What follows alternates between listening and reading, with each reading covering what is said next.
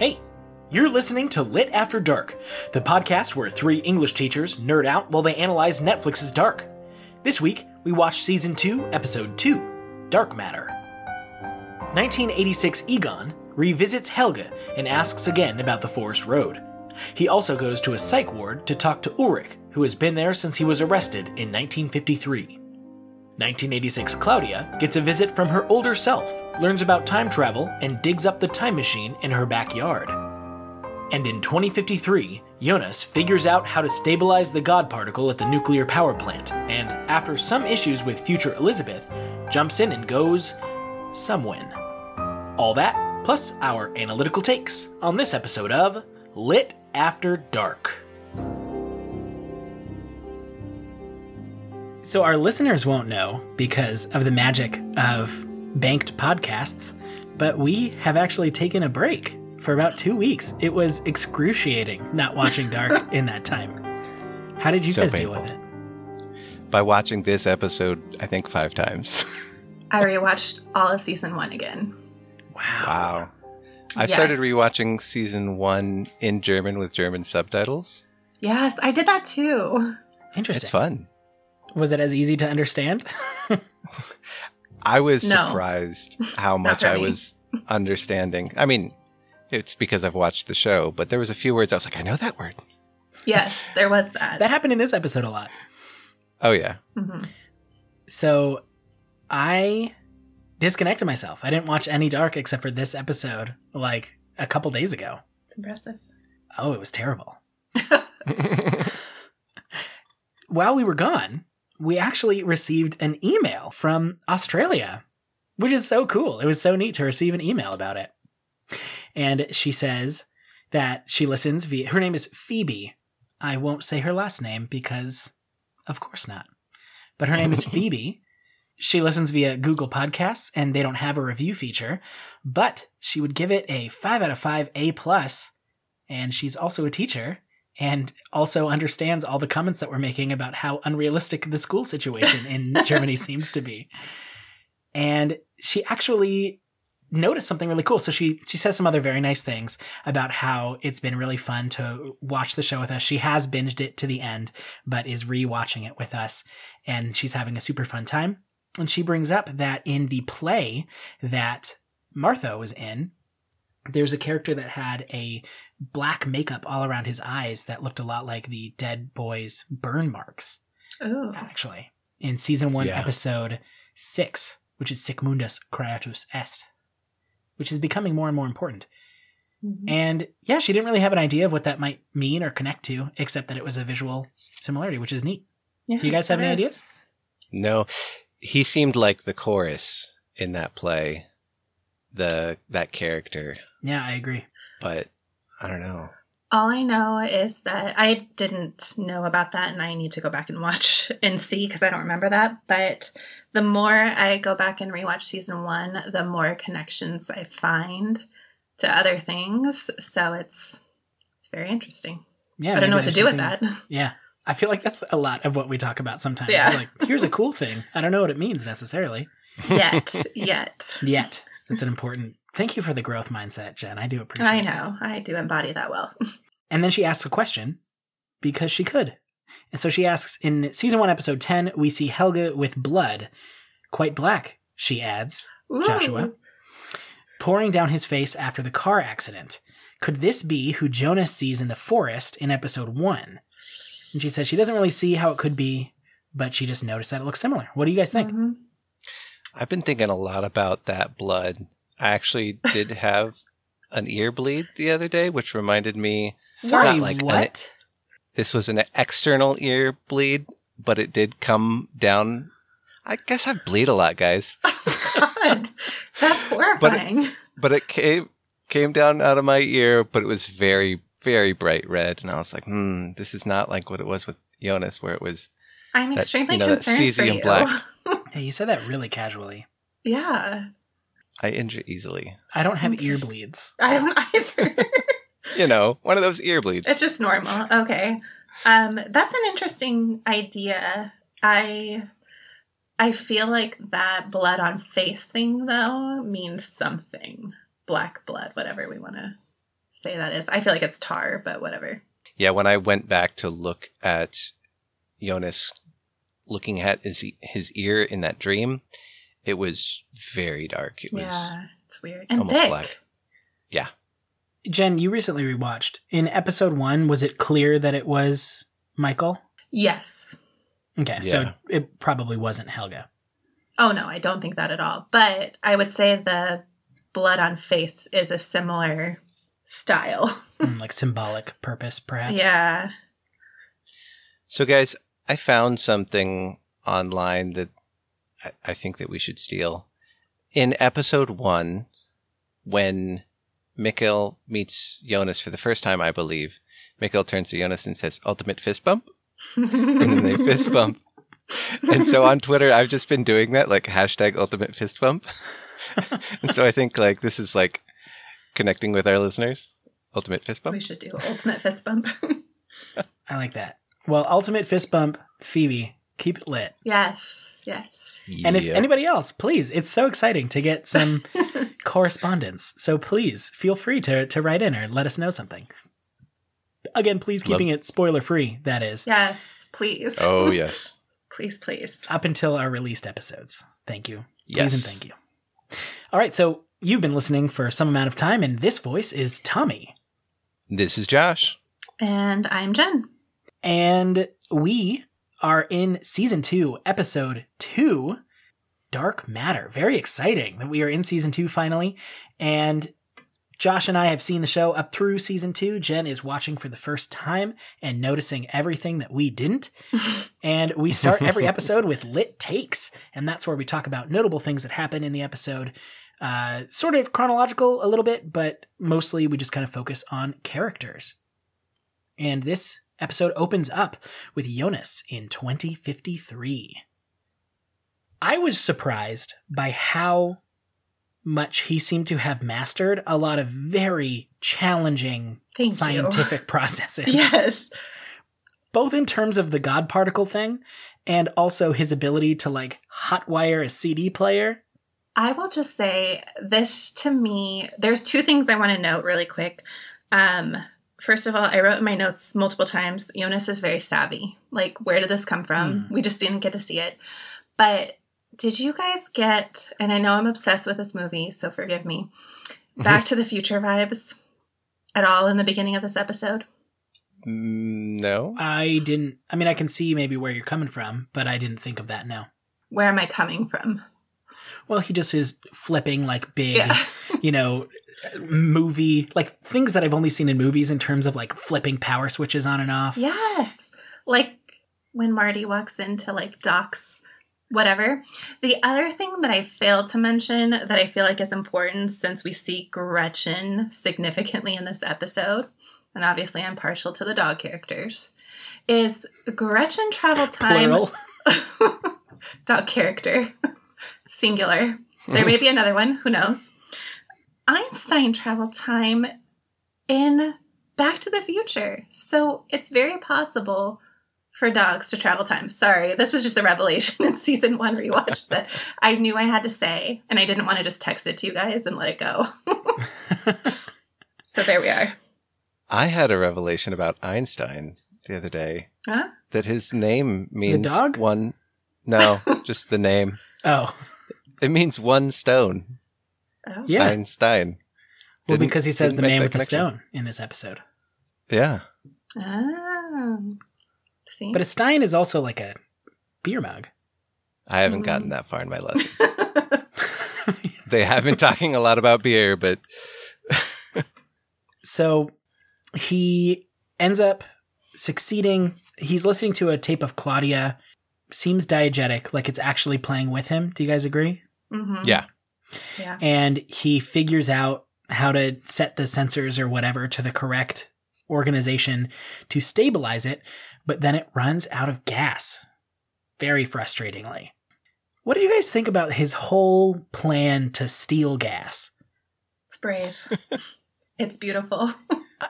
It's the most obvious trap. What is this truck of apocalyptic soldiers?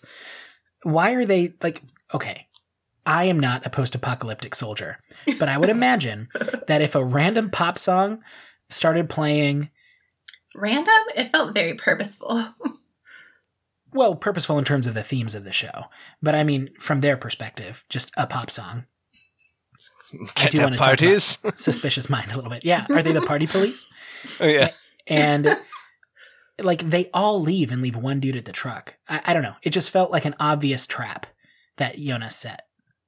I feel like for entertainment value, it was very well done. Yeah.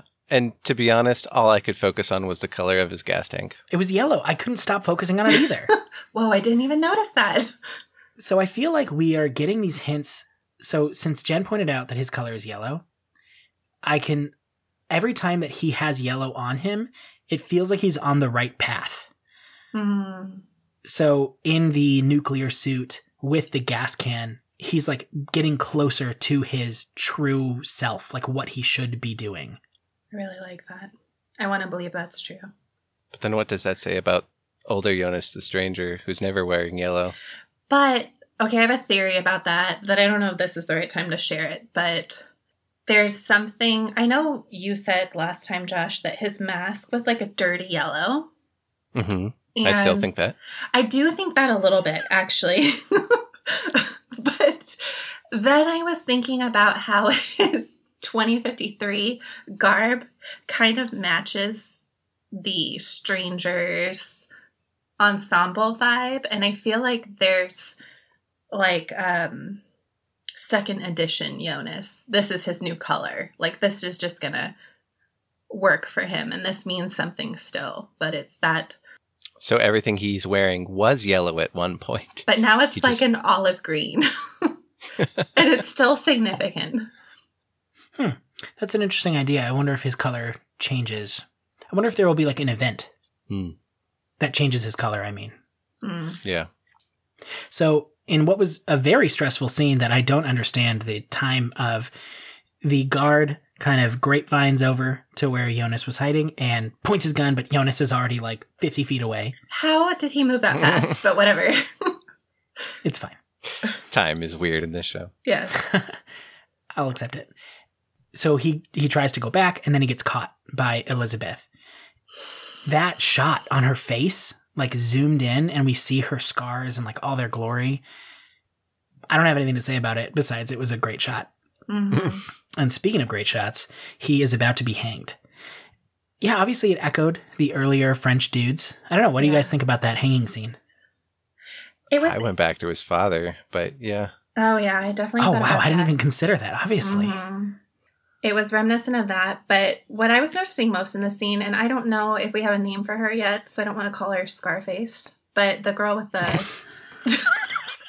Like that Scarface is what you start with. Cool, so Scarface? You know, does she have a name? No, she In the doesn't. credits, she's called Girl from the Future. Oh, really? Yeah, but so Scarface works better. Oh, Yeah, I like geez. Scarface. Okay, Scarface. Do you remember in episode 1 of season 2, which I actually haven't watched in a while, she seemed really tough, emotionless, and in this scene with Jonas, and I don't know that they've had any other deeper connection, she seems very emotional. absolutely. Yeah. I definitely picked up on that also. But why? I have no idea. To me, it almost felt like she had feelings for Jonas, but That's what I was wouldn't know why wondering. she would. That's yeah, I mean that's the obvious place to go, I feel like, but we haven't been shown anything of their relationship at all. No, that's why it was confusing to me. And I know when we get to the end, it's maybe a little bit of an indication, but it was just interesting to see her transform and soften so significantly that it's noticeable. Yeah, I agree. And Elizabeth is a great shot. That's a very tough shot. Whoa, yeah. She's She nailed it. There's something that I noticed earlier that I didn't mention, but there was a very noticeable, at least in 201, a very noticeable scar on the stranger's neck. Yes. Yeah. Yeah. And I didn't Now want we to say know. anything, but yeah, Oh, did you remember that was- he got hanged?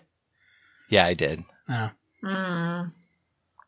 That's But the now it's tough thing about explained. having seen it before is we never know what things to actually bring up. Yeah. Don't remember everything, and what I do remember, I'm not sure if it's right. Soon we'll all be in the same world, and I can't wait. Yeah, Very I mean, soon. I wonder if we will get more information about Scarface and Jonas. It I feel feels terrible unlikely. calling her that. Yeah. I mean, they all have scars on their faces. The apocalypse is very scar heavy. Just this show is. That's true. Emotionally and literally. Season 2, episode 2. Still don't know what happened to Waller's eye. It's such a mystery. Volervatch. Volervatch 2020. Yeah, I mean, she's so emotional. And she's super emotional when she goes to get him in his, like, medieval cage. Yeah. And But- his blood was very black. But I think infected. Oh, God, Ooh. yes. Oh. Okay. Why did Elizabeth shoot him down? I've got to imagine. Sorry, go ahead, Jen. I was just going to say, I think if we're assuming, that she's Elizabeth, are we feeling very confident in that conclusion? In the credits, it credits her as Elizabeth Doppler 2053. So Okay, I need to start watching the credits. I feel like I should stop. Yeah. I mean, I've gone to IMDb, obviously, for helps, but You shouldn't do that. it's honestly, guys, I've ruined a few things, but I'm not going to say anything. There's a moment where I must have concluded that however she survives the 2020 apocalypse, that there's something in that he was able to say that caught her, and she, for again, whatever reason, I have no predictions, I have no theories on this, gave him some grace. Well, I can only imagine that she's remembering him from That, when everything was exactly. good again. Yeah. And she doesn't want the apocalypse to happen either. So maybe just in the back of her mind, she was like, maybe you can fix this. Like maybe Yeah. Because I'm assuming she never time traveled. it appears that way. Yeah. My thought was, we don't really know, but she's so in this cult of Sic Mundus Creatus Est that maybe she's thinking, maybe she, I don't know, had the notebook and she's like, oh, Jonas, because older Jonas Passus is the one who creates the whole Sic Mundus Creatus Est, so maybe he has to live, if that makes any sense. Okay. Yeah, that's definitely a possibility as well, Yeah, shoot him in the leg, too. to stop him from talking. But it's like what he said still influenced her decision to shoot him down. Unless that was what she intended all along. Just to scare him. I don't know. Oh, this is what I was going to say. Yeah, I don't know. The fact that her second in command was so upset that she spared him makes me think that that wasn't the plan all along. But she mentioned the prophecy, and Jonas was talking about the prophecy and how it's not true. It's a lie. And it made me think of what we were talking about just right now. It made me think of maybe she's just started to believe it herself. In the earlier episode, Michael writes in the suicide note that we believe a lie and make it our truth so that we can survive. And maybe that's what she's done here. And in Scarlet Letter by Nathaniel Hawthorne, which most American high schoolers will read, there is a character who says, no man for any considerable period of time can wear one face to himself and one to the world without eventually becoming confused as to which is the true. And so maybe she's just forgotten which is the true face and what is real, and seeing actually young Jonas back has made her remember. Let's leave Jonas and we'll come back to him at the end and move on to the highlight for me of this episode, which is Mikkel's outfit. Yes. He's adorable. He is, oh my gosh. The sympathy that this show is making me feel for him is off So the charts. Intense. Yeah. Yes. Especially at the end of the episode, and we're jumping around. We always jump around. But when we're watching older Jonas and Hannah look at him like, just grab him, save him, please. Guys, I sobbed so hard. Both times. Oh. Both times. There's a few scenes, but that was a rough one. Yeah. So let's start right when he wakes up, because I listen to this show in headphones. I know Josh does. Jen, did you listen to this in headphones at all? No, I did not. Maybe you still noticed it with your computer speakers, but I encourage all of our listeners to, if you can, get a headphone situation right now, because there's a really cool moment with the music. And Josh alluded to this before when older Jonas / Stranger was talking to Hannah and convincing her that he was Jonas, her son, where the music kind of got really out of sync and then synced up. In this case, the music playing while Mikkel is waking up and at some points talking to Inez, it cuts back and forth really, really quickly between left ear and right ear. And through the magic of post-production, we will put a sample of that here. And I don't know if you guys listen to it, but you can. It's up in the drive with headphones, and it's just very uncomfortable. It is, it like made me feel physically ill almost. When did it happen? It happened a couple times. Once right when Mikkel woke up and we see the Goonies poster and the sports guy. And once, right in, tell me what sports guy that is. I didn't want to do that research. And he's definitely a tennis player. The next time that it happened was when he was talking to Inez and she was saying the past is the past and now is now. Okay. I'll listen again. Which, that whole conversation between Inez and Mikkel super informs why she made the choice that she did when she was old. Yeah. If that's her philosophy, then the past is the past. Even in her conversation with Jonas at the end of season 1, where it's like, this is what it is, and accept it. Which... I have no words. I'm just going to say. Well, and it's just related to all the conversations we've had before about, Josh brought up recently in an episode, is it possible for anybody to actually do anything but just accept the past for what it is? Can they actually make a change? Because no one has been successful so far. Yeah. I wanted to go back, speaking of this, to the opening title sequence when we see 22nd of June, 1987. I love how it said 5 days until the apocalypse. Because everything is, everything is now. Everything is now.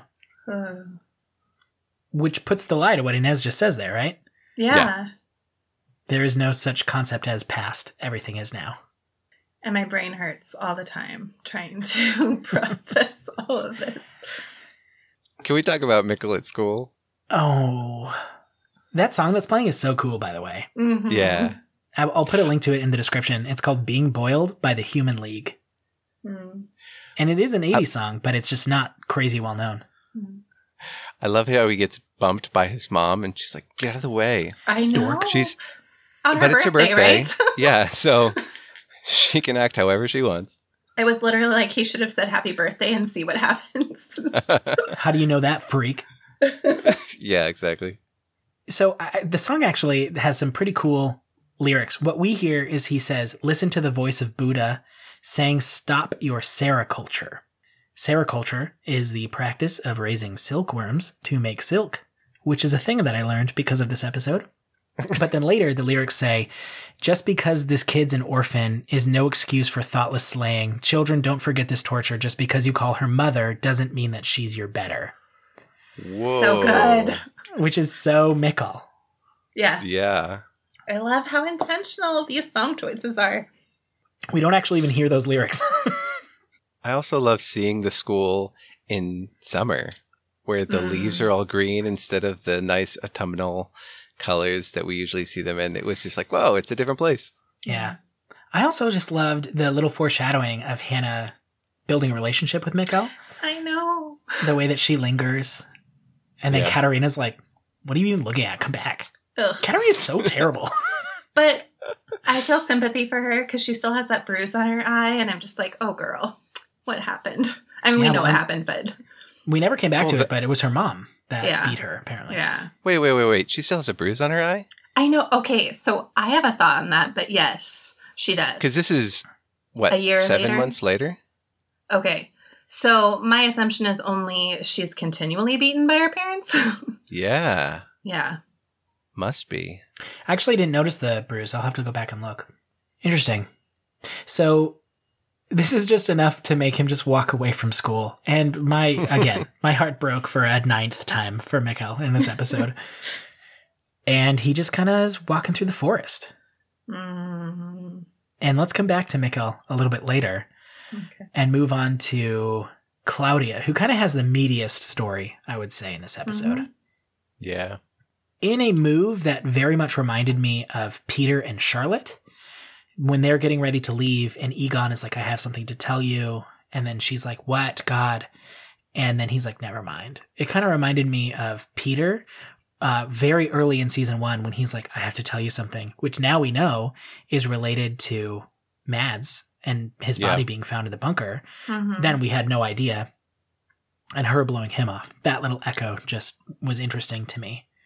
And then Regina streams out of her room a changed woman.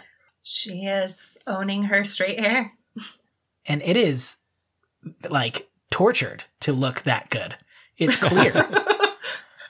But it looks great. And she looks great. And later, Alexander, he looks great. They're just great 80s teens. Yes, they fit the bill well. Tommy, I think you're bearing the lead here. This whole scene, we're being rickrolled. Did you realize that? I did notice that. I was going to say that. And the implications of this song, very interesting for the episode. Never going to give you up, never going to let you down. But we can assume by the rest of this episode, old Claudia says to young Claudia, you don't have much time. Mm. And we also know that who else doesn't have much time is Egon. But we'll get to that later as well. But I just love that we were rickrolled. Yeah, I actually noticed that as well. I was going to say that. I'm glad that you did because I completely forgot. Jen, you look confused. I am confused. Are you not familiar with rickrolling? No, I am. I'm sorry. I'm confused. Oh, is it the Egon line? Yeah. It's just, we find out in this episode that it seems like he has cancer. Yeah, he said it's spread. Whoa, I missed that. Oh, yeah, he's on the telephone. He's like, oh, to the hospital this Friday? Yes, I have somebody. And before that, he says, oh, it's spread then? He's definitely dying. Frick. Okay, I didn't notice that. Which reminded me a lot of Regina hiding it from Alexander for a while. Whoa! Mm-hmm. Okay, sorry. Yeah. 'Tis important. For many reasons. So Claudia gets to work and is told that someone is waiting for her. It says that it's her dog. And everything's out in the open. Old Claudia visits young Claudia. And we get some really fun time travel antics where she tells her exactly what's going to happen. And we get the grossest, 80s examples of gross office culture. It was bothersome. I saw it happen and I was just like, ugh, out loud. I appreciate that. And the question that I just have here is this a paradox? Does she only know that happened because old version of her told her that it would happen, so she looked? But paradoxes seem to exist just fine in this universe. Yeah. Well, there's 2 scenes that bring this up for me, but that was one of them where I was seriously questioning whether the age that she is in 1986 ever sees that happen, or if it's just because, it really bothers me, and I don't have an answer for it. Well, and it goes back to everything that we've been talking about, right? I mean, we referenced The Matrix earlier, and there's a moment where the Oracle is talking to Neo, and she says, don't worry about the vase. And then he turns to look and ends up knocking it over. And she says, what'll really bake your noodle later is, would you have knocked the vase over if I hadn't said anything? I haven't watched The Matrix. Oh, it's really good. I thought you were going to say, oh, it's pretty okay. No, I don't want to Josh it. I don't want to oversell it. So, plus, I used to be a very big shamer of people for not having seen something. Used to be. I'm recovering. And I think that much more I'm trying to adopt this attitude of oh my gosh, wow. Come with me. Join me. Much like people watching this show. Mm-hmm. Indeed. I don't know. We watch so many people grapple with the reality of time travel in this show. And as much as it makes total sense for their characters, part of me is come on guys, get it already. Time travel exists. Let's go. Yeah. which obviously isn't fair. But No. No.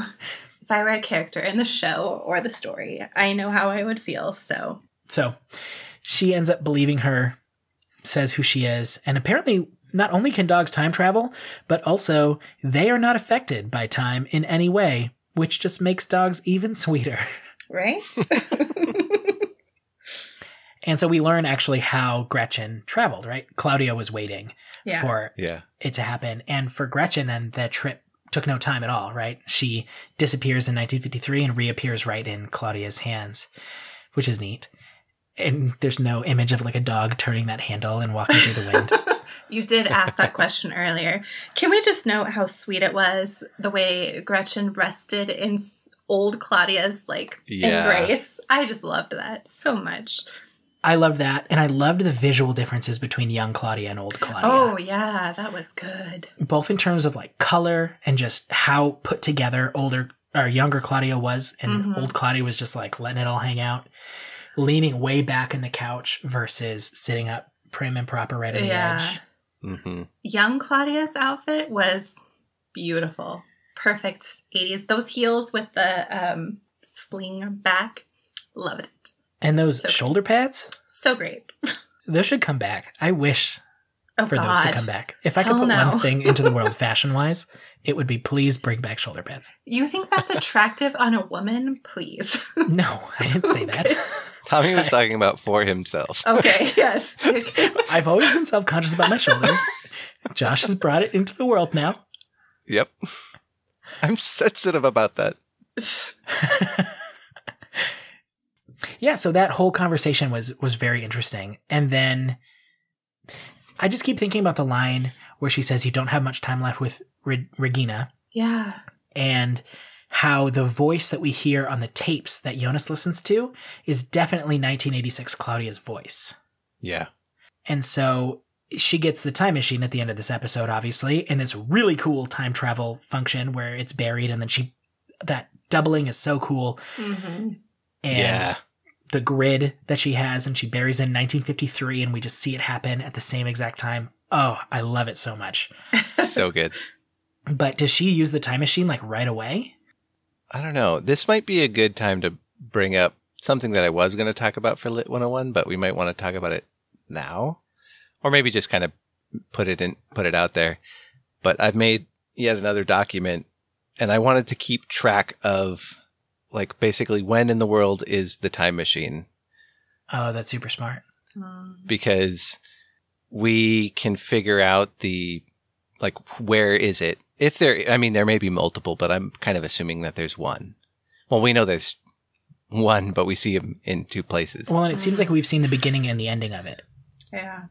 Yeah. So if you guys want to, in the doc, I've actually made, it's called 202 Time Machine Life Cycle, and listeners can actually go and find this as well. So I have it's in order of the life cycle of the time machine, and then next to it are the dates. And then there's question marks where there's missing information. And then I have highlighted green where it's a hypothesis.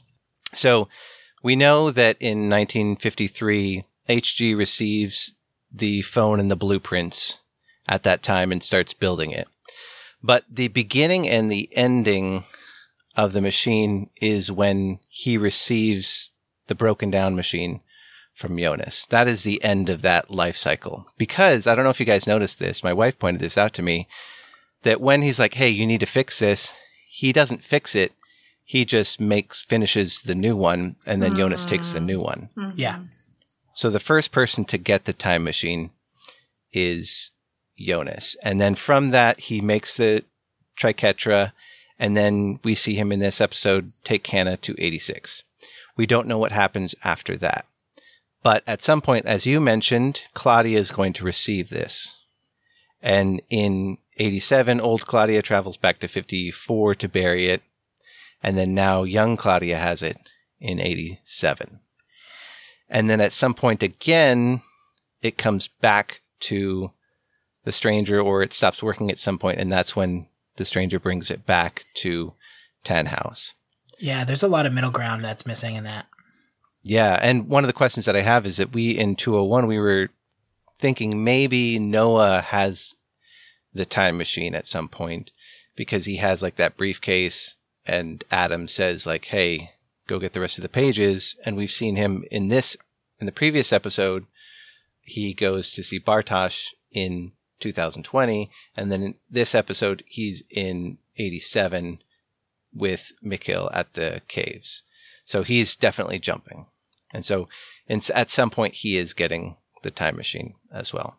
So I'm going to be keeping track of information that we know if it ever changes hands, that sort of thing. Yeah, so, I mean, the fact that old Claudia buries it in 53 and it arrives at 87 means that we've seen doublings of the same machine over and over and over again. Like, who knows how old the actual machine is that Jonas ends up giving back to Tannhaus. It could be hundreds of years old. Yeah. That's really cool. True. I'm glad that you made this, actually. This is a really neat kind of timeline that you're building. I eventually want to make the timeline of the Triquetra booklet because we've known different people who have had it. We don't know who has it first. Peter still has it, Peter and Trump, but they don't have anything past that day. The 9th. And the pages are missing. The 9th of November? I think it was the 12th, but I'm not positive. I'm sure people are yelling at us right now. I know the exact date. Be kind to us. Okay, that's neat. I'm glad that you found that. That's really cool. Let's just finish up with Claudia because I feel like there's not like a big reveal and there's just really cool images. I love what it looked like of her digging in there with the indoor lamps set up and Gretchen just sitting there. It was just a beautiful image of a woman and classic young Claudia who decides not to get out of her work clothes at all. And Loved so just so in much. those heels, in that jacket. It felt very painterly, that image. It was so beautifully shot with the lamps out I like there. how warm the lamplight was too. Yeah. Very cool. Okay, so let's move to Charlotte's story and what she is dealing with in this episode. So she starts by being in her office staring at this Sigmundus Creatus S photo, which I was so glad of to have a really clear image of just to stare at myself. I don't know about you guys, but I paused on the screen because Josh said that he recognized multiple people. And I got to tell you, he said persons, plural. What? There are only 2. I was staring at that photo so hard. Wait, there are 2? Oh, Noah and yes, we decided that together already. But who else? I want to actually talk about that. You said that it was, what's her name? Agnes. Agnes, yeah. What if it's Agnes's grandma? I don't believe that. They're twins then. Which is not possible. I don't know. Time travel. She time traveled. That's actually an interesting idea. I would be okay with that. I'm not accepting it. I just remember she had a grandma. Who lived in Winden. Yeah. And then something happened. I'm still not accepting it. That's by principle. So she's looking at it, and then she goes on to not Google and looks up Sigmundus Creatus Est, which is exactly what I did, and it just made me feel like I was in the show for real. And Clausen comes in, and let me tell you guys. Clausen is a jerk. Clausen is very rapidly becoming one of my favorite characters in the show. Yes! I was going to say that exact same thing. What is wrong with you guys? He's overtaken Voller. He's great. He's a terrible person. Yeah, but I love every scene that he's in.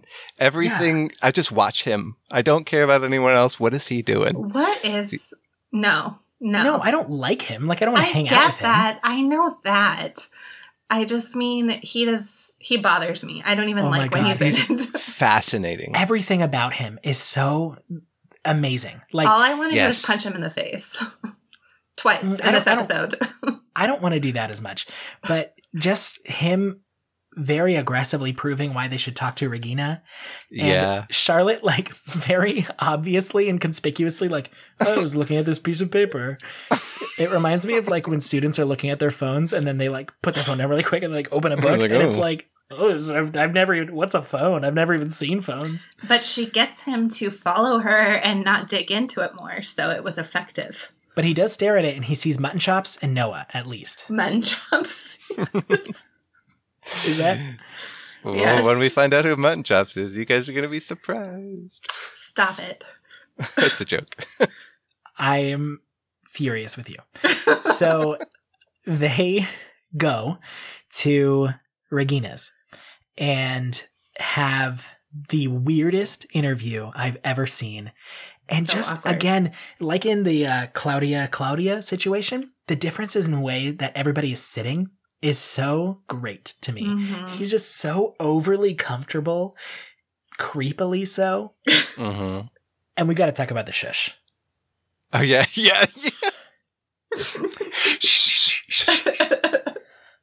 There's more, isn't there? And Charlotte's just absolute incredulous, shocked look on her face when he does that. Oh, Point man. one, when I wanted to punch him in the face. That's just A. Yes. Beautiful scene. Just a beautiful scene. Oh, but even better. Well, we'll get to it. Well, and I know that you guys want to talk about this whole interaction between Regina and Alexander later, so I'll hold my tongue on that. But I do want to talk about the transition from young Regina to old Regina, who's gone through cancer treatment. Mhm. And that change was like a physical blow, Mm. especially because we've seen Regina from this very like young, mousy, awkward stage into taking control of herself, confident, into now like beaten down by life. Mm. And I just, that evolution of her character that we get is, oh man, just so affecting. But I also loved how, I mean, not loved, but admired her as a character for how I feel like she was wearing lipstick in this scene and her headscarf was just gorgeous. And I'm like, oh man, she is attempting to do her very best in this moment. And it just sat really heavily with me. Absolutely. And she's not a weak character even in this interview. No, not at all. She holds her own. Yeah. So there's the box, yada, yada, yada. Let's get back to Clausen. Okay. She finds the box. She finds the box and it then has all the she stuff leaves. from and she freaks out. Whatever And they about that. Oh man, Charlotte and Peter, I was so happy when they hugged for real. Oh my and Charlotte God. needed him. Again, What I a great cried. Okay, back to Clausen. Okay. So The when way- Oh my God, your obsession is seriously irritating me. When she leaves, she's like, I don't know, get a taxi. He's like, I love that. he just like lifts up his hands and then he stands up and like purposefully walks up closer to her, sits down slowly, and then says like, tell me what he looked like. I want to punch him in the face. But I also feel like in that scene, Clausen feels so much more significant to this thread than he originally felt to me. Like there's something else going on. Clausen feels very dangerous to me in this episode in the sense that like he is going to be a rabid bloodhound seeking out the truth that everybody is trying to hide. Yeah. So this kind of relates a little bit to my Lit 101 about secrets, because this episode, I think thematically is I can't not talk about secrets.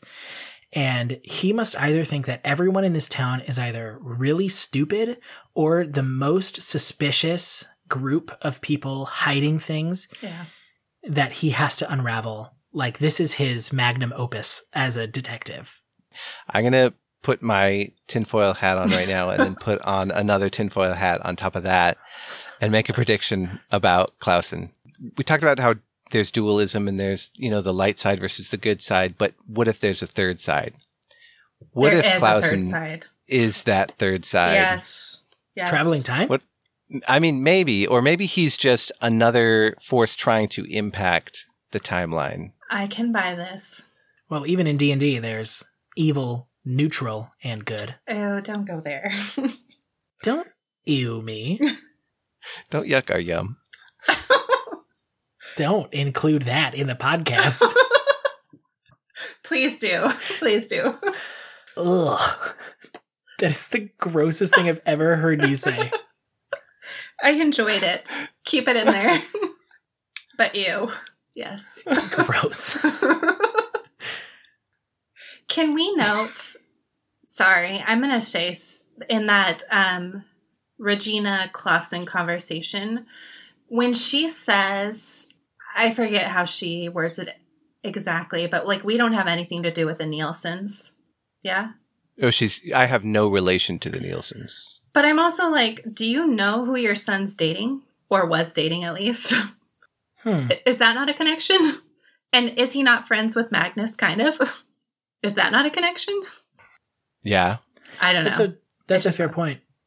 I mean, either that speaks to something that she's hiding, which feels less likely than she just literally doesn't know anything about her son. I think it's more she doesn't know anything about her son, which speaks something to her character. And all these parents, really.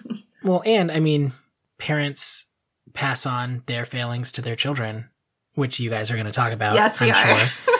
But I mean, Claudia was a terrible mother. Yeah. Regina is a terrible mother. Yeah. Ulrich had a terrible father. Ulrich is a terrible father. Yeah. And it's just this cycle that none of them want to be a part of. But they are. And Regina's terrified of that in her conversation with Alexander. Right. I'll continue to hold my tongue because I know that Josh is bursting right now. It's coming out. Good visual cue for our listeners. So that was just for you. Thank you.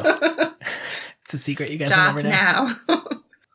I think another thing that I appreciate about Clausen in this scene is how he is so focused on Alexander and the weirdness surrounding Alexander. Mm-hmm. Yeah. Because I am too.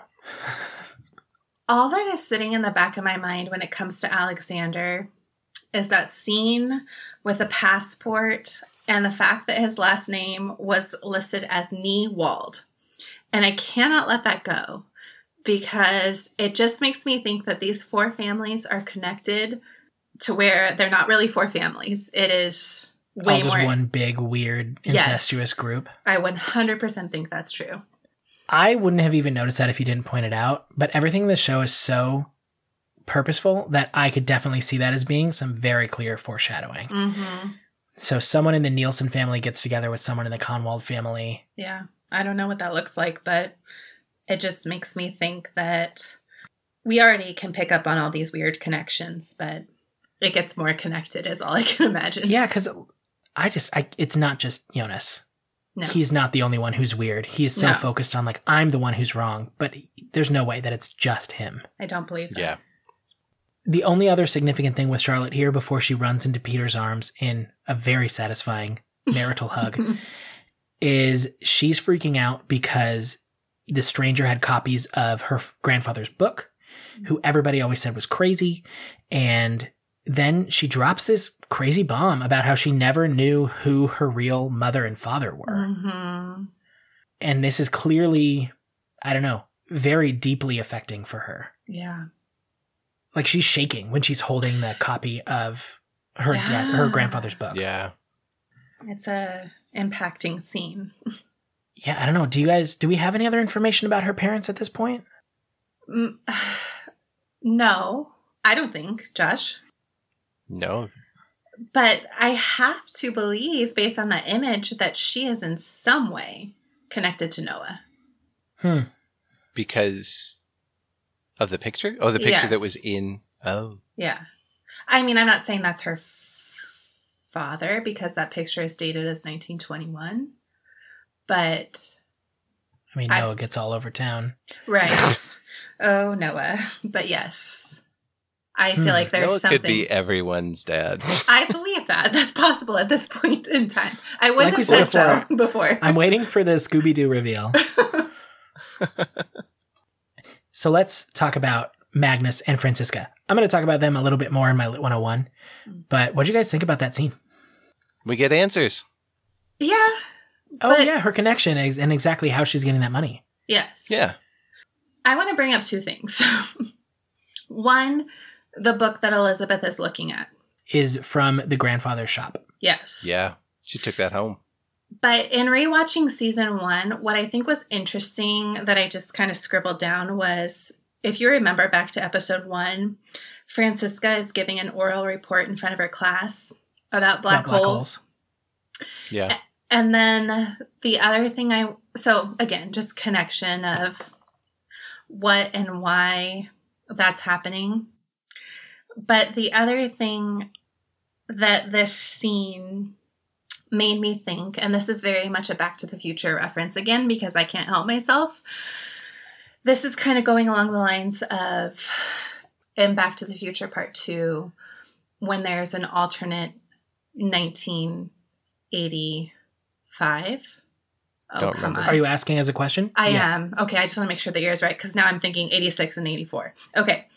It's 1985, yes. Thank you. So alternate 1985, when Magnus confronts her and he's like, okay, obviously I went to the love trailer. I know what you've been doing.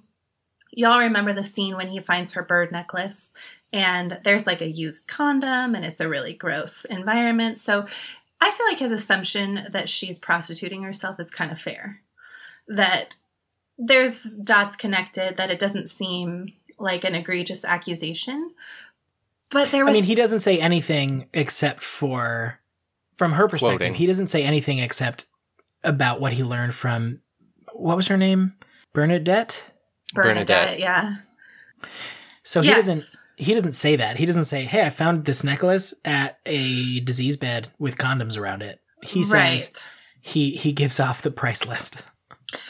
Right. Exactly what he heard. And she obviously comes back with her like reasonable, this is what my dad used to provide for the services he received, and now he is no longer going, which we kind of know from season 1. And then she's now the provider. And we know, again, their conversation previously is, I want money to get out of Wyndon. Like, that's her goal. But there was something to me. There are 2 things that stick out to me. One is Martha in season 1, episode 1, talks about deja vu. Mm-hmm. That scene stuck out to me as weird upon rewatching for the second time, mind you, or third or fourth, however many times I've watched episode 1. And then here with Francisca, I was kind of like, I feel like there's 2 worlds that are happening, and that there's a world where Francisca prostituted herself at one point, and now we're in a world where she doesn't. I don't know.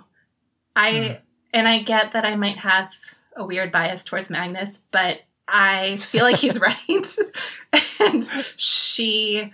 In an alternate dimension, you were. Trust me. Yes. I don't know. Like, this, it's just not sitting well with me, and I feel like there's weird stuff going on that I'm not going to understand until we finish season 3, but whatever. Hopefully. I would say that I agree with you in so far as I don't believe that Francisca is telling him the whole truth. Yeah. I mean, and maybe it wasn't prostitution. Maybe she just had sex with some dude on the Not bed. for money. Teens. Oh, yeah, the teens. I don't know. My teenage life was so far removed from any of this. Yeah. Anyway, yeah, like I said, I don't know. I don't disagree with you. I want to talk more about Francisca and her whole worldview in Lit 101. Mm-hmm. We've already mentioned that they go back to 1986 and she shows him Mikkel. And let's just actually use this time to talk about how great of a surrogate mother Inez is. Oh my gosh. And that whole interaction with Mikkel and the toast Hawaii. That scene was so heartwarming. I feel like for being stuck in a time when you know you do not belong and you remember everything about where you came from, she is just the loveliest to have, and to know like you're still loved and cared for. Maybe, I don't want to say this, but possibly better than you were, only because of what we've seen. I don't know what happened. I mean, Inez is coming off as an absolute saint in this. So let's rewind a little bit and talk about Mikkel talking to Noah, eating an apple. Symbolically, I have to say that apples obviously represent everything that they represent, right? Yes? Sure. Are we agreed that I have to do this? Yes. I'm The accepting apple it. that Adam and Eve eat, Yes. and Noah is eating it, and obviously he's putting himself in the place of God throughout this conversation because Mikkel says, hey, I recognize you. What if God doesn't know what he's doing? What if he makes mistakes? And Noah says, God doesn't ever make mistakes.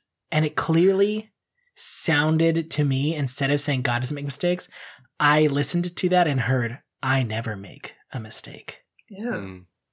What was weird to me is I'm thinking about what he said to Helg not too long ago of like, there is no God. like this is the reality that we live in. But I'm also thinking Mikkel is still a child, so maybe this is how you would speak to him.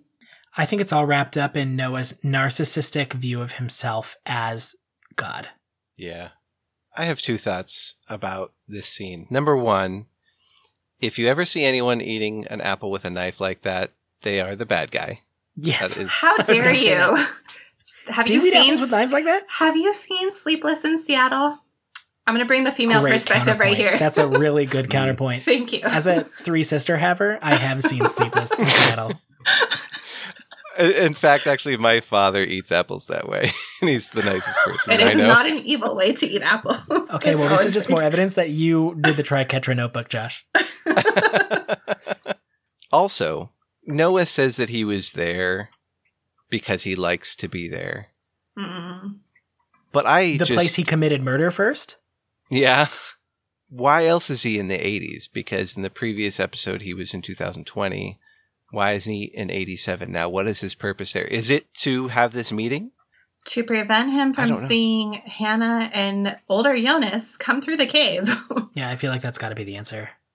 Even though we think what we think about Noah at this point, and Noah feels very evil, there was something about his interaction with Mikkel that even though I could say, yeah, you're faking it, you're lying, you're just saying what he needs to hear, there was something, and I'm going to go back to my intuition that didn't steer me wrong with Peter, that there's something that with Noah, I feel like, especially thinking back to season 2, episode 1, when he talks to his younger self, I feel like there's something with Noah that makes me say, you're not 100% pure evil.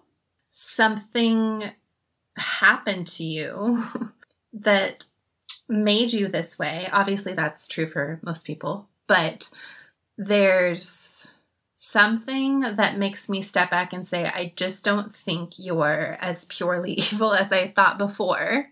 And I'm going to hold on to that. And I'm going to say maybe something will prove me right down the line. Well, the fact that Adam exists, to me, already brought him down a peg in his evilness. Yeah. In that he is not the full force. He is not the full plan. He is just another The second rung. cog. Yes. Well, and he makes that speech earlier to Bartosz saying that so many people are pawns and they don't think that they are. Yeah. Maybe he is also a pawn. It just is it fits so well. And I know, Jen, you haven't seen this, but with the Darth Vader Palpatine relationship where he might turn to good at some point as well. You should watch Star Wars at some point. Lit After Star Wars is our next. Jen just decided. Oh, God. So during this conversation with Noah, something that kept screaming out to me too. First of all, besides Mikkel running desperately to the caves when he hears or feels something that is time travel-y, beyond that, I couldn't help but think that everything that Noah was saying was layered, right? So on the one hand, you have the very literal description of, I wouldn't go in there. It's a maze. Some people have never come out again. As like, yes, on just the level that it is a cave. And spelunking is very dangerous. But then also on the level of like going in there also means traveling in time. It's a maze traveling in time. I wouldn't go in there. Some people have never returned as like a veiled threat about time travel. Good point, because we find out other characters who don't get to return. Which is a great transition to Egon. Yeah. I had a weird shift with Egon in this episode. I kind of liked him. I was like, I like you. Well, and I was trying to unpack why. And I think that he becomes a much more sympathetic character. Absolutely. When he is talking to Claudia in that first scene, he's just he's just breathing really hard throughout this entire episode. Yeah. And when he's alone in his little sad apartment. Oh, man. Especially after seeing him in like the glory of his original house. Yeah. Well, I mean, it was a big house. it was a big house. That's all I think we can attribute to that. I just mean going from that house that he used to live in to the house that he currently lives in. Yes, sure. And when he's with his daughter and granddaughter, he's like, I could do this more. I can help out more. Mhm. Like, he's reaching out. And then when he's on the phone later finding out about his cancer, he's like, no, I have people. It's like, you don't, Sort of. though. Yeah, you really don't. Oh. Well, and it's too late, right? And so I assume that Claudia is going to try to reach out to Regina after this as well, but it's too late. Like, you tried too late. You've already made that bed with Regina. Did older Claudia say at one point that she could help Regina before it's too late? She may live. That's what she said. That's what she said. Okay, thank you. If everything goes well. Yeah. Yeah. Okay. Another thing that I love about Egon and makes me like him even more is his sick vest. It has so many pockets. I want that vest. Oh, You dear. could put so many things in there. Just like secrets everywhere. You're such a dork. Yeah, that's peak dork. Yeah. I did not expect you to say that. Okay, yes. It's like cargo pants on your chest. Ew. It's great. Oh, That's real bad, Josh. I'm not going to let you that do that. is the worst marketing campaign that I could imagine for a vest. Like cargo pants on your chest. That was so Nick Think Miller. about the options. So, thing that I noticed a lot, I don't know if you guys noticed this, but when he sees his 1986 police notebook after he learns that he has metastasized cancer, I assume, he says, why not through the forest? When Yeah. previously the subtitles said, why not Forest Road?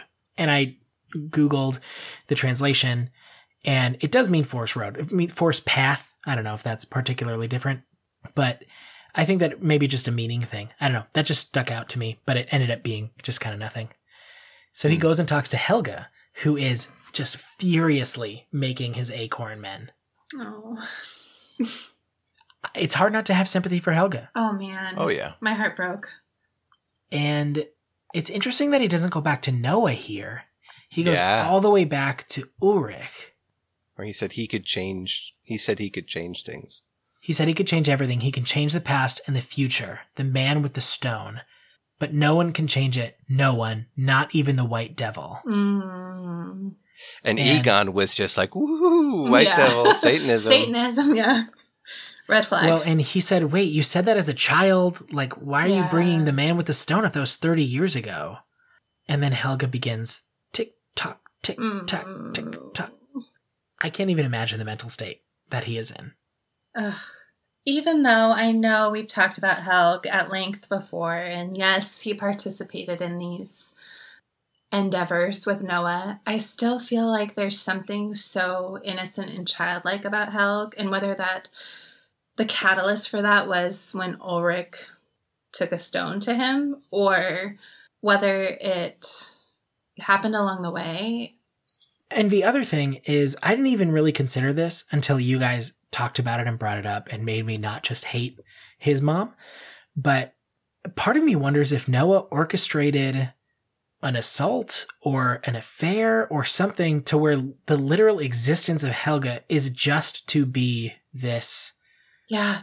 beast of burden. Oh, Yes. I so believe that. yeah. Oh, wow. Which is, oh man, talk about being a part of a puzzle you can neither understand nor influence. And if Noah orchestrated that, could he have also, like we were kind of mentioning, orchestrated the Helg having Peter? Like, could all of this just be orchestrated children? Everything was orchestrated. That makes me feel nauseous. Well, everything has that kind of smack of orchestration, right? Because everybody so far, even Claudia, who seems to be on the other side, is saying some things must happen as they have always happened. So Yeah. is her getting Mads' body where it needs to be discovered? Does that make it orchestrated? Or is that just the way it had to happen? But why? I know. Well, and yeah, that's the whole thing is what are these flex points that seem to be the moment where you can actually make change Yeah. versus these things that are fixed? Yeah. Which makes me think of Doctor Who. I don't know if you guys watch Doctor Who at all, but he talks a lot about times that are fixed points versus times that can change. Yeah. Ugh, it's another thing I don't watch. After he talks to Helg, Egon starts thinking about the man he arrested in 1953. Did Ulrich, Josh, you said you didn't think Ulrich would ever break. Do you think he never broke to the point where he never revealed his name? Yeah, I guess so. He's Yeah. K-53. He's Der Kommissar. Yeah. I don't know why he would do that. If it were me, wouldn't you try to be like, okay, here's what's going to happen? Especially as you get closer to the 80s, where you can really remember things. But Egon feels so unreasonable towards him. I feel like that would never have been effective. But Egon clearly stopped paying attention very shortly after they arrested him. He didn't even know that he was sent to the mental hospital. True. But do we know how long he was there? He who? Ulrich. I mean, he said he must have been there about 34 years. Oh, did he? Okay. So pretty soon Yeah. after he was arrested. Okay. To me, it almost felt like Ulrich has accepted this as his penance. Mm-hmm. Well, because he does say everybody gets what they deserve. Yeah. Yeah. That felt that way to me too. Okay, I didn't look at the credits, but this older Ulrich was casted so well to me. Oh, my. You're Ulrich. Super believable as Yes. an Ulrich. Absolutely. And I had a very Tommy-like reaction when I saw this older Ulrich, because I literally stood up and said, oh my gosh, when the scene unfolded. And all I can say is I pray, I don't literally pray, but I hope that I will see an Ulrich Mikkel connection soon. Oh. I need that. I hope that one day I have a voice as cool as old Oh my Ulrich. gosh, so good. It is amazing. He should narrate books. Well, and Yeah. again, we get my only aim is to take many lives. The more, the better I feel. I love what Egon says right when he comes up to him. He's like, excuse me, could I take some of your time? I mean, and Ulrich is just as dismissive as ever Mm. Yeah. of him. And just, it means you still don't get it. You're just a moron. Mm. We also get that he tells Egon, he's like, oh, I remember your death. It was in the paper. It's like, you don't have much time left. Yeah. Mm-hmm. Crazy. It's so weird. I love that he's playing chess and just the symbolism I of know, chess. Right? Light, dark, pawns, Mhm. etc. Mm. Jen, you recently rewatched season 1. Mhm. In the original 1986 interaction between Ulrich and Egon, do you remember if Ulrich sniffs Egon like that? I do I not. thought he did. Because that, right before he said the line from the song, seemed very much purposeful to me. Mm. I thought that that's what happens when Egon is in his room. He does that. Oh, yeah. yeah. I think he does that. That would make sense. And again, I want to say, Egon, come on, put the pieces together. But it's time travel. Obviously, he's not going know. to put those pieces together. I'm not going to judge as severely as I was as a initial viewer. So hopefully we get more interaction between them and we get a lot more of old Ulrich because I Oh, I need Desperately more. want it. Yes, so much Spin-off more. show. K-53 is what it would be called. I would watch that. 33 years of seasons.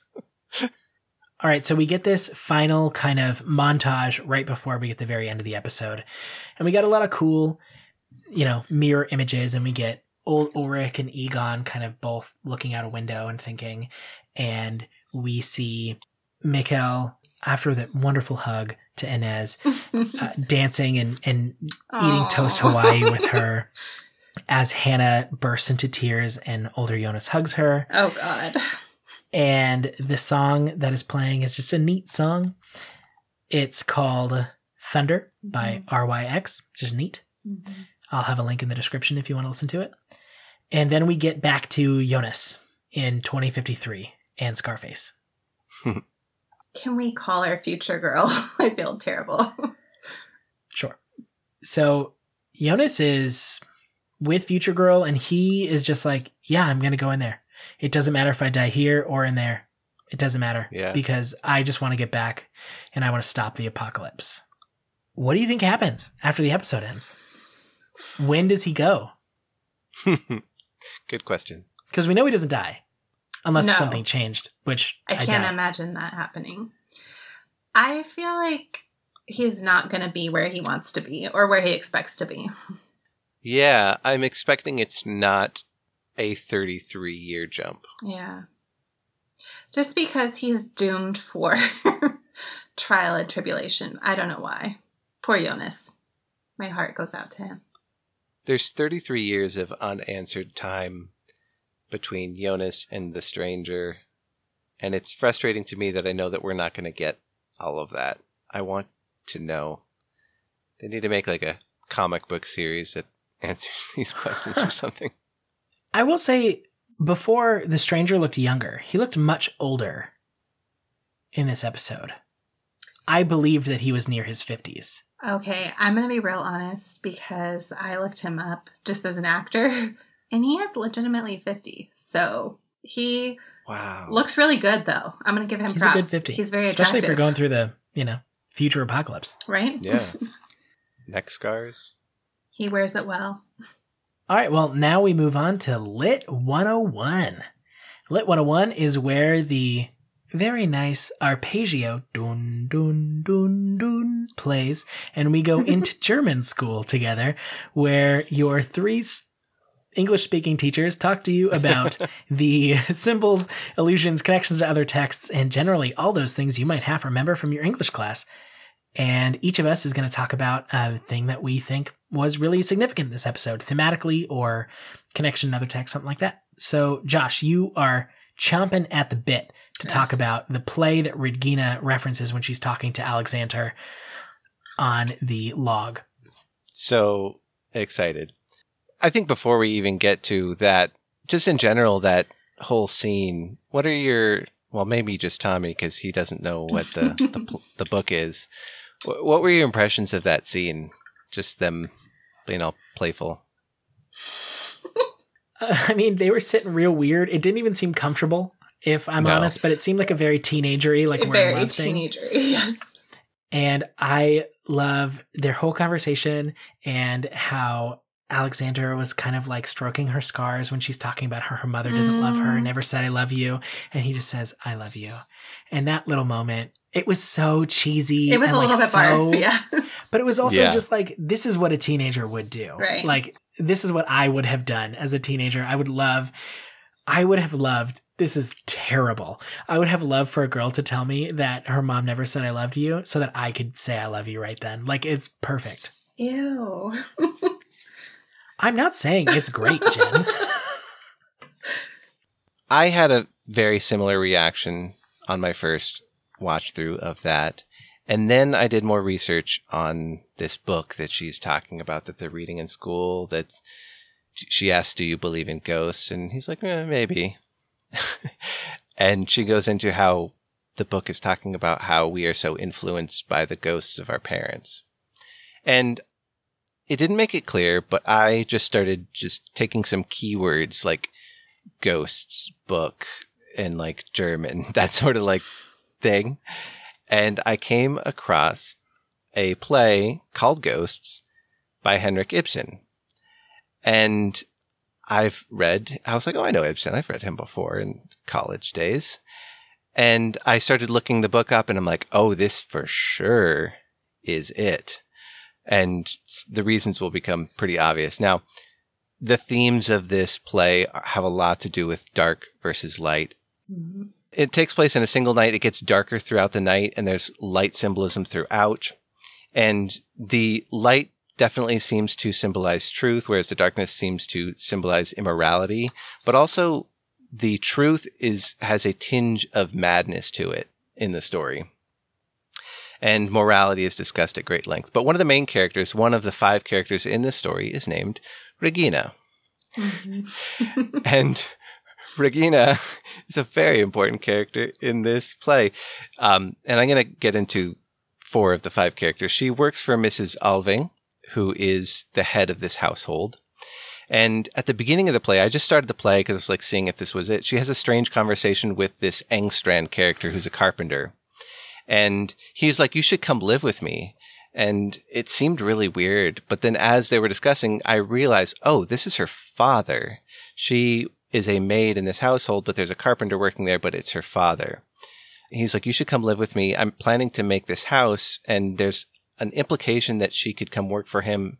Like prostitution is implied here, which was strange to me because I was like, wait, you're calling her my girl and you're her father? That's strange. As the play goes on, spoiler alert, you find out that this is actually not her father.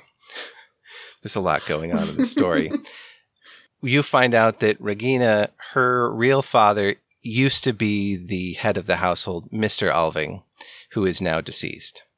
In this play, before everything has taken place, Mr. Alving has an affair with the previous maid, sends her off with her child, and that his child is raised in another place, but then Regina comes back to be the second maid after this other maid. So that just brings into the whole consideration of like who is Regina's father in this play and also in this show, because we do not know. Right. We have no idea who Regina's father is. And it's weird that she's talking to her father in this very strange way. Another character in this is Oswald, who is the son of Mrs. Alving. And he has a painter who's come home recently. And he just recently found out in this play that he has a disease. And the people say that the disease came from his father. And they say the sins of the father have passed on to you. And he's like, no, but I know my father was an honorable man. So it's my own sins. But then mom reveals, yes, actually he did have a lot of issues. And he then, this Oswald, mimics the same scene that happened previous in this timeline where he almost tries to seduce Regina, unknowingly his half-sister. Incest. Another case of incest. Even in the play, the mother is even considering, wait, should they get married? And the pastor says, like, merciful heavens, would you let them marry? Anything so dreadful. And then she says, do you really think unheard of? Frankly, Pastor Manders, do you suppose that throughout the country there are not plenty of married couples as closely akin as they? Ew. Yeah. Now, we get to the whole ghosts situation. And Mrs. Alving has a great speech where she talks about ghosts, or it's the title of the play. But she sees this situation where her son and her previous husband's daughter were kind of in the kitchen, like there was some like kissing going on or something. She yells out ghosts. And later she says to the pastor, ghosts, when I heard Regina and Oswald in there, it was as though ghosts rose up before me. But I almost think we are all of us ghosts, Pastor Manders. It is not only what we have inherited from our father and mother that walks in us, it is all sorts of dead ideas and lifeless old beliefs, and so forth. They have no vitality, but they cling to us all the same, and we cannot shake them off. Whenever I take up a newspaper, I seem to see ghosts gliding between the lines. There must be ghosts all the country over, as thick as the sands of the sea.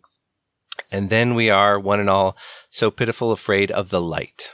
And I am fighting my battle with ghosts, both within me and without. And did you guys see what our next episode title is? Yes. Ghosts. Ghosts. Yeah. It's interesting because ghosts and horror stories are always this physical manifestation of the way that the past continues to affect the future. Right? So symbolically, ghosts aren't real. Right, in the real world. Do you agree with that? I'm going to just throw up the I don't know hands. I don't know. But ghosts symbolically are just that, a physical manifestation of that principle that we all are aware of. It's a really cool idea that ghosts live on in us. We are ghosts. We are comprised of things that are dead as well. That's neat. This also brought up, and I'm taking out the tinfoil hat, the question of Regina's father is now a big question, an important question in my mind. Yes. I agree. I have two theories. Well, not two theories, but in this scene in Dark, we have Regina talking to Alexander, and he's like, you don't know my mother. And she's like, you have some good qualities. And she's like, you have no idea. And he's like, Are you suggesting that Alexander might be her father? It's a possibility. I'm not going to lie. For a split second, I wondered that too. Yeah. We don't know his timeline, so I don't think so, but I don't it either, was a thought I had. it would have had to be pre him coming to 1986. Yeah. No. How old is Regina? Like 16 at that point? 17? Yeah, maybe. So for this to be true, he would have had to travel to like the 60s and fathered Regina with Claudia? But we don't know which. And again, I don't. Was a passing thought. It doesn't have to be the old 86 Alexander as well. Right. But who knows? But another thought that I had, and again, this is just grasping at straws. I'm not setting my stone on this is for sure. But also right after the what? You're Stein. Yeah. Also right after this, I noticed after I did all this reading, she says right after, she's like, no, I have no relations with the Nielsen's. Mm-hmm. And to me, that was like, wait, do you? Are you sure? You Who do. is your father? You 100% do. Is that your theory, Jen? Yes. The Niewald? Yeah. There's, but I think even there's a Doppler connection here. I don't even know. It's getting weird. Yeah, so that was the play, I believe, that she was referencing. The same scene had stuck out to me the second time I viewed it. The weird thing is that I went on a Google search after that. And I'm curious, Josh, how did you find this play? Like, what was the... I think I just searched, like, ghosts, German, and a line that she said about, like, from our parents. I forget what line she said. That was the first result, and I clicked on it, and I'm like, oh, yep, this is it. Okay, so it's weird because I was watching this episode for the first time a couple nights ago, rather late, and I had to like backtrack through my internet history to find how I came to two different plays. And the only weird thing about it is if you do anything, y'all know, Google search related to dark, it's a dangerous territory. We have to be very cautious. And there were two plays, and I forget exactly what I Google searched, but Ghosts came up, but another play called The White Devil came up. And The White Devil, I was like, okay, I remember this phrase, but I went back and rewatched episode 2, and I was like, wait, Regina never says The White Devil. Helg says that later, we know, when he's talking to Egon. And the White Devil synopsis, I'm not going to get into it now, but I noticed of all of our season 2 episodes, there's literally one titled The White Devil. So it came up because of that, maybe? And I had, again, to like close some things because like, oh crap, I can't be seeing that right now. So I think Ghost is accurate. But it was weird to me that I was kind of vacillating between these two plays as like, which one's the right one? Who is White Devil by? It's older. It's Italian. John Webster. I think he's pre-Shakespeare. Wow. So yeah, 1585. Yeah. So I just looked at that synopsis a little bit and I was like, nah, that doesn't seem right. But it did have some interesting layers to it that made me wonder if it felt right later. So we'll find out. Interesting. But that was just an interesting little exploration. I know last time I had said I was going to talk about, Josh, you had reminded me of genealogy with Adam coming up in season 2, episode 1, and with Noah. I don't have a ton to say about that. The only thing that struck me after watching episode 2, and it was particularly his interaction with Mikkel, Noah, was...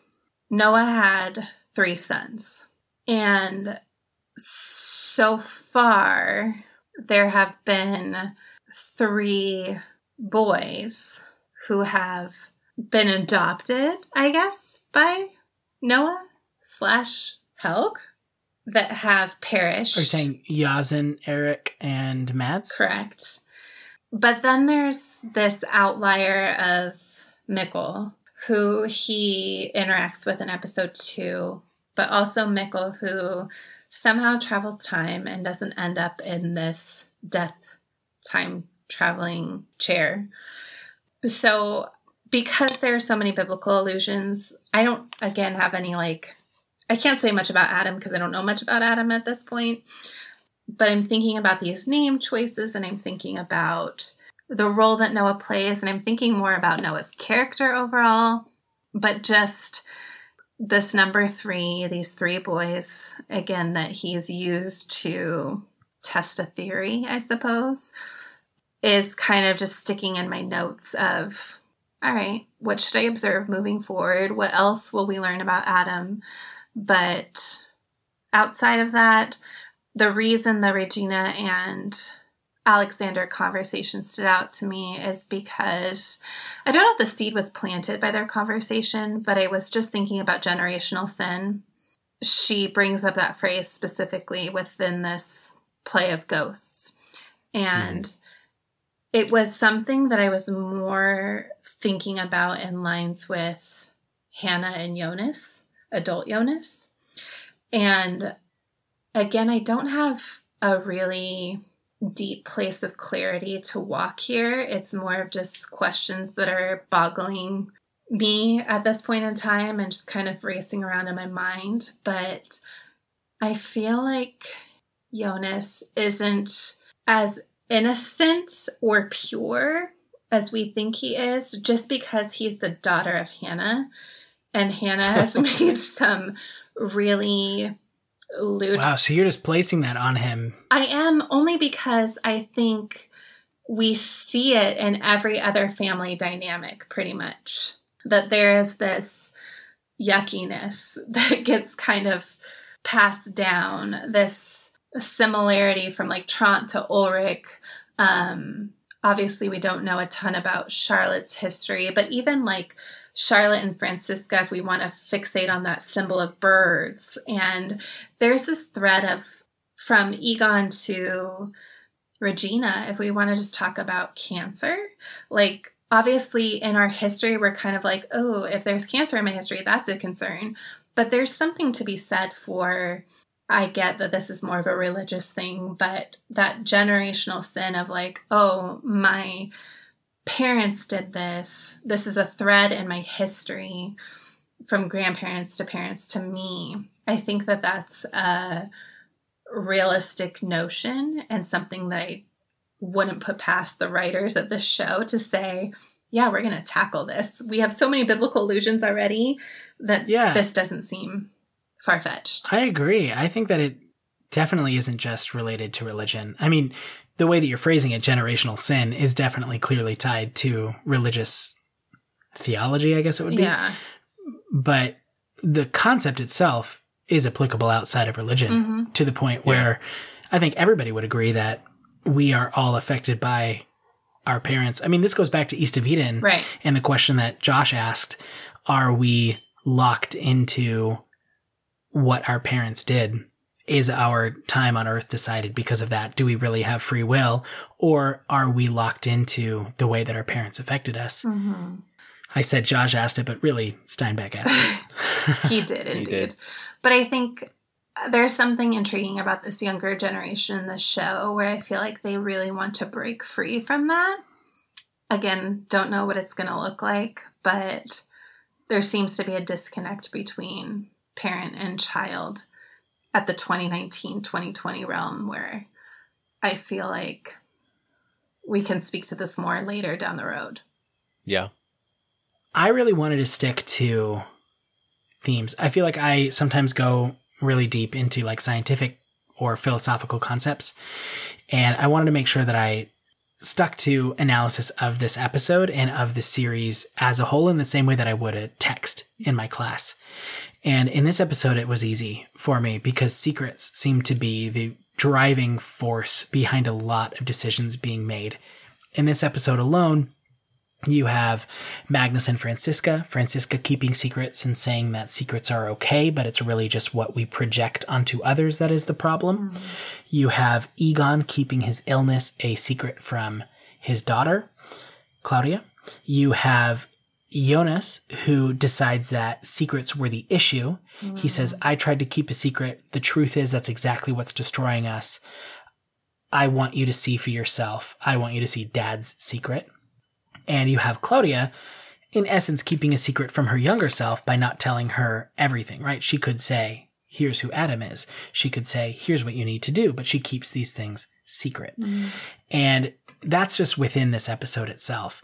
Obviously, throughout previous episodes, secrets have been an enormous theme building as time has gone on. And Martha's point of view is that secrets are terrible, right? She thinks that everybody has their own secret and that's awful. And Magnus's kind of flippant response is, some things you just want to keep to yourself.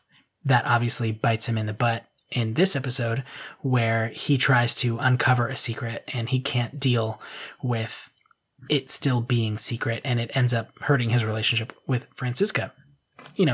Notwithstanding everything that we said about perhaps she's not being 100% honest with him.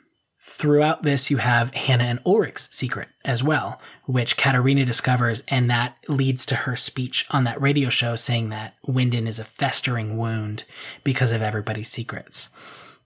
Noah keeping secrets from his younger self, from Helge, from insert person. Noah keeps secrets from everybody.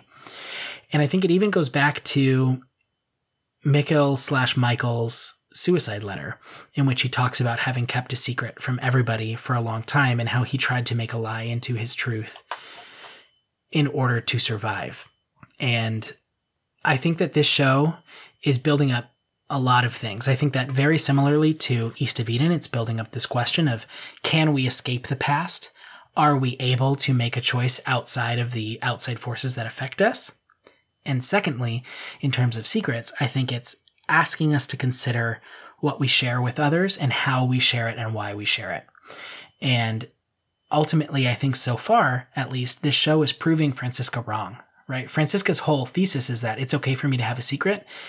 Even if we're dating, it doesn't have to affect you if I have a secret from you. And as a married man, I think that she is wrong. I think that having a big secret like that is going to be a festering wound in your relationship that will never heal it. I don't know. What do you think, Jen? In marriage, it's different. They're not married, so she can keep her secrets. Oh, I think it's totally within her right to keep her secret, but I think that she is naively thinking that it does not affect their relationship. Oh, yeah. Yeah. Obviously. Yeah, okay. So I just think this all goes back to a point that I made long and long ago about our ability to communicate within existential philosophy, and how part of that is that language itself is flawed, but the other part of that is everybody has secrets, and everybody has things that we want to hide from each other for whatever reason. Clausen is clawing through everybody's secrets in this episode. Charlotte is now keeping a lot of things from him directly. And I just think that the show is setting up ultimately to answer this question of, are secrets okay? Are secrets good? Or are secrets ultimately harmful? And at this point, I think that the show is kind of siding with Jonas, who is coming to the conclusion that secrets are bad and I should not keep secrets. And who knows if that will maintain itself through the series? That's just really what I picked up on up to this point about secrets in this show. Mm-hmm. I know that doesn't leave a lot of room for you guys to kind of respond and have thoughts. And I know that sometimes we kind of like to have a little repartee, but I feel like, it's just a big question mark still, to some degree. In terms of the answer? Mm-hmm. Sometimes secrets feel necessary. Are you saying personally or within the show? I think within the show to a degree, at least for a time period. I think the biggest secret that I'm curious about is why Claudia is not forthright with Jonas the stranger, the older Jonas. Mm-hmm. Or maybe she just doesn't know, but I feel like she knows a lot that she's not letting on to herself and to other people around her. Yeah. If her whole thesis is some things must happen as they have always happened, of course she's going to keep secrets. Right. I think there's only so much you can handle or that won't thwart things to a degree that is irreparable. As somebody who hates secrets, I think the show is going to land on the right side, which is secrets are good as long as I know them. I love secrets. All right, so that was Lit 101, and now let's move on to Still in the Dark. This is where we talk about questions that are still agonizingly out of our reach by the end of the episode. And what do you guys got? obviously, now my number one question is, who is Regina's father? That's it. That's like the big one now. For some reason, that's... Who is Charlotte's parent? Or who are Charlotte's parents? Yeah. Yeah, that's mine, is who are Charlotte's parents? But what is Tannhause's connection to the Sic Mundus Creatus Est photo? Yeah, that's true. I'll go back to my earlier question of how on earth is Peter Doppler the son of Helg? What is the connection there? The other thing that interests me is just Noah's relationship with Mikkel versus Mads, Yasin, and Eric. That he's obviously following Mikkel's path, but where does that lead? What comes of that? I don't know. Yeah, I mean, if he just knows that things must happen the way they have happened, I wonder if the answer is just he didn't take Mikkel because he never took Mikkel. He just seems to intervene. I know what it is. Mikkel needs to have Jonas so that old Jonas can make the Sic Mundus Creatus time warp. He's protecting that, right? Maybe. He does seem to be guarding his path pretty closely between Jonas coming back in the hospital room and then going to the cave. I mean, he knows that Jonas needs to exist. Yeah. Ultimately. And maybe that's just the real thing. Mm. Now I'm just looking forward to the Back to the Future-esque romantic escapades where, Noah works together to convince Hannah to love Mikkel and to ultimately have a child. Dear. The George McFly of the story. Yeah. They'll have a kiss during a dance. Ew. Yeah, I think those are the big questions. All right, well, thank you so much for listening. You have made it this far. I'm sure of it. Everyone who started this episode is now here with us at the end. And we will see you next time at Season 2, Episode 3, Ghosts. Will Mikkel still be wearing his awesome backpack? Who will meet a time-shifted version of themselves next? What other fruits will Noah eat threateningly with a knife? Find out next time on Lit After Dark. And remember, keep it lit. If you like this podcast, please give us a review and a 5-star rating on iTunes or wherever you listen to podcasts. We may be reading some more reviews out in the future. If you'd like, you can email us at litafterdarkpod@gmail.com with questions or comments. That's LITAFTERDARK pod@gmail.com. You could follow us on Instagram and Twitter @LitAfterDarkPod.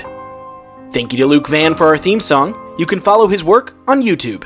That's Luke Van with 2 N's.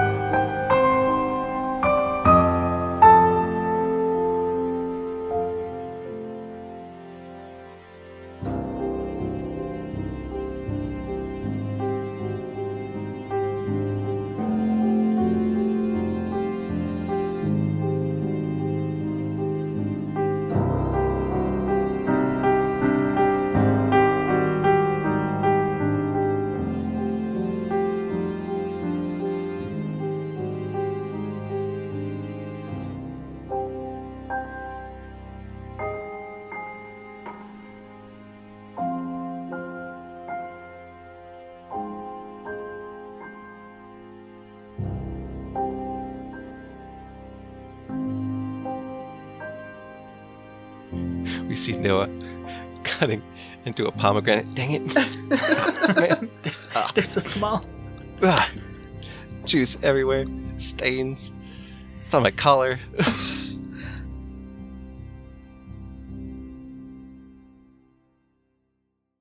The listeners won't know, but we just took a hiatus of about 2 weeks. Do we need to clap in? Oh, yeah. Good call. Sorry, I just wanted Jen, thank you. Jen's better than me. We already knew that. These are going to the bloopers.